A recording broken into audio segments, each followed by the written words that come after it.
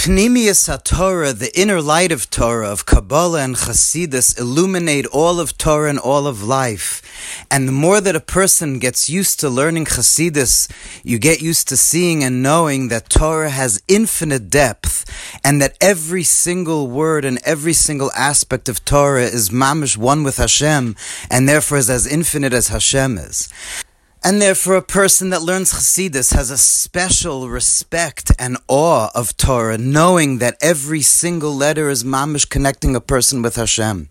And to be honest, when it comes to certain aspects of Torah, like in this week's Parsha, I honestly don't understand how a person could be a believing Jew without the inner teachings of Chassidus.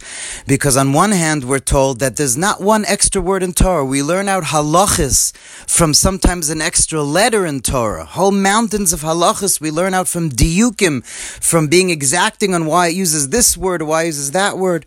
And yet you have all of a sudden, like in this week's Parsha, the whole episode of Yaakov with the sheep of Lavan. That Yaakov made a deal with Lavan, that he was only going to take the speckled and the ringed sheep. And that how Yaakov made that the sheep should give birth to speckled and freckled and ankle ringed and all these different types of sheep, atudim, brudim, all different types of color and different types of sheep. So what did Yaakov do? He took pieces of sticks and he peeled away the bark, the outer bark of the stick, so that the white inside the stick should be revealed. And when the sheep saw that, when they would come to drink, they would see that, and that they would give birth and copulate, and they would give birth to sheep that would look like the sticks that Yaakov did. And the Torah goes out of its way to say at length this whole story, and you're left wondering, without the inner teachings of Chassidus, who cares? Why in the world would the Torah spend so long explaining about how Yaakov was tending the sheep of Lavan? And so many details of how he got the sheep that he wanted, that it should look like. But the truth is, we know, just by way of an example, because Chassidus teaches that everything is godliness, everything is God, even in the world, how much more so everything in Torah. And when it comes to this particular episode of the sheep, of Yaakov tending the sheep of Lavan, so this one, even before Chassidus, this is already found in Kabbalah.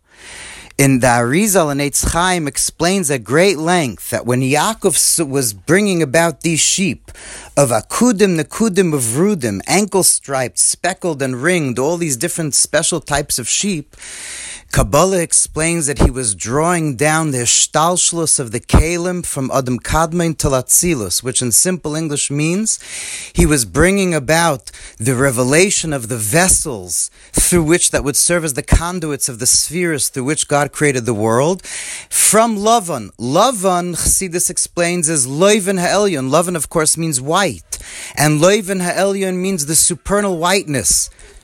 White, of course, is a color before there's any other color. White is considered simple. So, Or Ein Sof, Hashem's infinite light, is nicknamed Lavan. Hayadatim is Lavan, like the Yaakov says, do you know Lavan? Lavan is Or Ein Sof. Lavan is Hashem's infinite whiteness, infinite light, which is the source of everything. And Yaakov bringing sheep that should be born in such a way is that he was drawing down from Lavan, from Or Ein Sof, from the infinite light of God. He was drawing down revelations of the spheres of the vessels, etc. And that's what all these psukim have, this infinite depth. Every letter is another Kabbalistic secret. But generally, what is happening over here is the Yaakov is drawing down from Lavan, from Or Ein Sof, the revelation of the 10 spheres, which then allowed him to bring about the 12 Shvatim, his 12 sons, etc., etc. So the more a person learns Pnimius Torah, you know that even the stories of Torah, even when the Torah tells you the genealogy of Yishmael and Esav, and this one gave birth to that one, every letter, every word of Torah is infinite, is mamish one with Hashem, and has infinite secrets in them. Without that approach to Torah, it could so very often seem like so many words and so many things in Torah are not relevant. Who cares about so many of these things? But once you know, like the Alter Rebbe says in Tanya chapter 4, chapter 23, chapter 35 and 46, that when you learn Torah, no matter what part of Torah, even if it seems to just be stories about kings and their concubines and stuff, but they're mysteries of the world, of all of reality, the deepest secrets of Torah. Hashem himself is in every single word. So the more one learns Kabbalah and Chassidus, the more that one knows that every word of Torah is mamish infinite. And so just want to finish off with a little anecdote. Tomorrow, the 9th of Kislev, is both the birthday and the yurtzeit of Reb Dov Ber, the Mittler Rebbe, the son of the Balatanya. The second Rebbe of Lubavitch, Reb Dov Ber, he died on his birthday, which the Gemara says is a very big thing. But his son-in-law, the Tzemach Tzedek, said about him that if he would have cut open his finger, blood wouldn't come out, Chasidus would come out. That's how much the Mittler Rebbe was so completely focused on Chasidus all the time, and especially what we just spoke about, how every aspect of the stories of Torah is all godliness.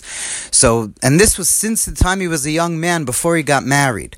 And when the time came for the Mittler Rebbe, Reb Dov Ber, to get married, he was a teenager. His father, the Alter Rebbe, called him in and said, "It's time for you to get married." And the Mittler Rebbe got very excited. Why? Because he knew that his father, the Alter Rebbe, would say Chasidus at the wedding, at the Tnoim, at the Chuppah, at the Sheva Brachas. He knew he'd be hearing from his father a whole bunch of mamarim about marriage, and of course, Chassidus and Kabbalah says marriage is all about the Kutsha Brichu and Shechina, the upper levels of God, the transcendent levels of God, uniting with immanent levels. So the Mittler Rebbe was just focused on the mamarim of Chassidus, the discourses of Chassidus that he would hear coming together with his wedding. So he said, yeah, of course I'll get married. And they showed him the girl, and he said, fine, that whatever doesn't. He didn't really pay attention to that part, and he was so excited to hear Chassidus, to hear about weddings, because by the Mittler Rebbe, a wedding means connecting to Hashem. Just like the sheep of Lavan means the 10 spheres, bringing down the 10 spheres from Adam Kadmon. So by the Mittler Rebbe, everything was Elokus, everything was godliness. So getting married was also godliness. So he was all excited, and then the Alter Rebbe said a mimer like he knew at the Tnoim, at the Chassan's Tish, and then at the wedding. And then at the very end of the wedding, when everyone else went home, the Mittler Rebbe was, full with all these new mamarim of Chassidus that he knew about what marriage is. And then all of a sudden they bring him into a room and close the door, and he sees that he's in the room alone with a woman. He had just married her, but his mind was in Chassidus.